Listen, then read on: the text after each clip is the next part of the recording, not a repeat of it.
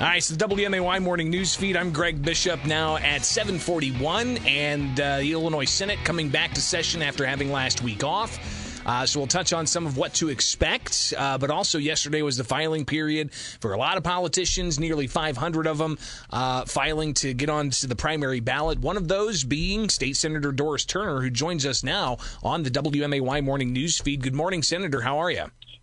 Good morning. So today, when no one's standing in line, there's no snow. What's up with that? Of course. I mean, that's typical Central Illinois, right? I mean, the weather changes every 10 minutes. I had somebody call in yesterday and say it's snowing. I didn't believe them. And then all of a sudden, we saw the big fat snowflakes here at the Riverton Ranch. So you were one of those standing in line at 8 o'clock in the morning? I was. And, this is a little different for me. I am usually at the Sangamon County building in the hallway waiting for Don Gray to come through with donuts. And yesterday I was at the State Board of Elections, so it was a little bit different. Same thing happening, though.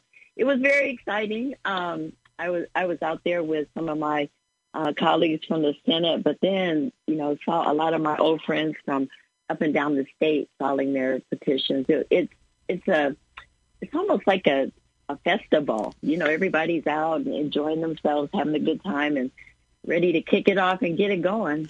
I tell you, an entrepreneur could see that as a great way to get a food truck out there. I don't know what the regulations are about all that, but that'd be interesting to see. Probably make a good amount of money.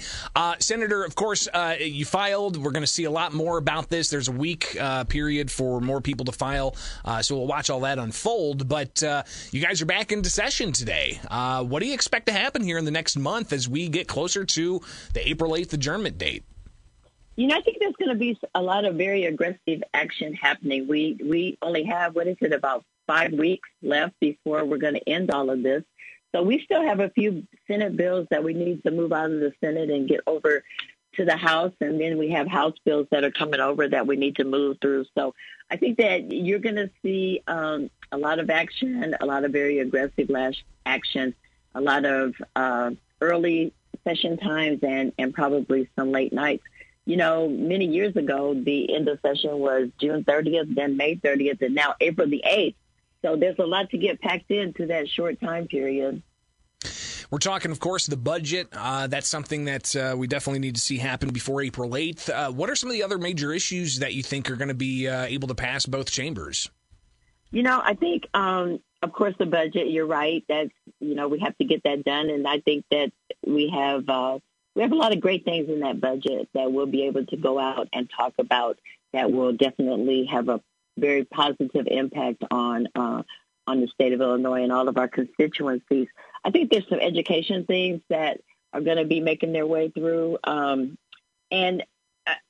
think that you're not going to see anything that's very controversial, but oftentimes, either side of the chamber can make something that's pretty mundane become controversial. So who knows? It is an election year, Senator, so I anticipate some of that to happen for sure.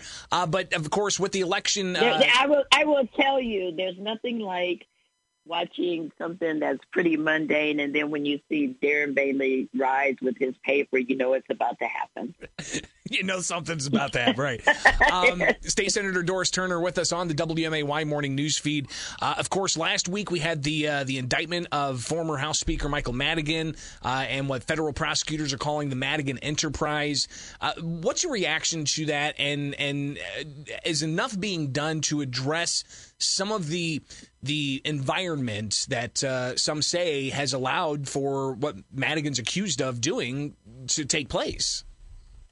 Well, the Republicans have had the Madigan boogeyman for years and years and years and years and years. So we've been hearing a lot about this over the course of a very long time.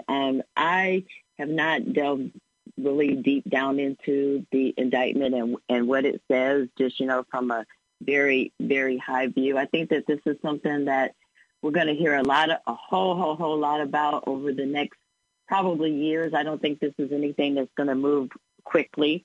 So, I think that we're going to see things unfold, and some of the things that we may anticipate are not going to happen. Some things that we are not anticipating may happen. But I think that is something that's going to be around for a very long time, and we're just going to have to wait and see how it all plays out. I think that there's a lot that has been done in the General Assembly to address ethics. It's something that people have been talking about for a long time. There was an ethics package that was passed last session, but it's an issue that people feel like they can latch on to and use it for political gain and political theater. So I think no matter what we do in the General Assembly, you're always going to have people that are going to say it's not enough. Well, so I think that we'll just continue working on it. And knowing that some people are going to make this political. I mean, it's an election year. How are Democrats going to be able to counter that narrative that may be put out there? It's expected. It's already being put out there by Republican candidates. How do Democrats combat that? I will tell you, I believe that as Democrats, we have a good story to tell. We have a good story to tell about the way that we have addressed the virus epidemic that it paralyzed us for 2 years. I think we have a great story to tell about the way that we have addressed the horrific mess that was left with us by Governor Rauner. I think we have a good story to tell about how we're moving forward with the economy and what we're doing to impact working people throughout this entire state. So I think we have a story to tell, and we just have to stay focused and tell our story. And I think that it's one that will resonate with people up and down the state. I mean, and I'm excited. I'm excited to continue getting out, talking to people. We went through this whole petition passing period in the dead of winter when we had 2 blizzards.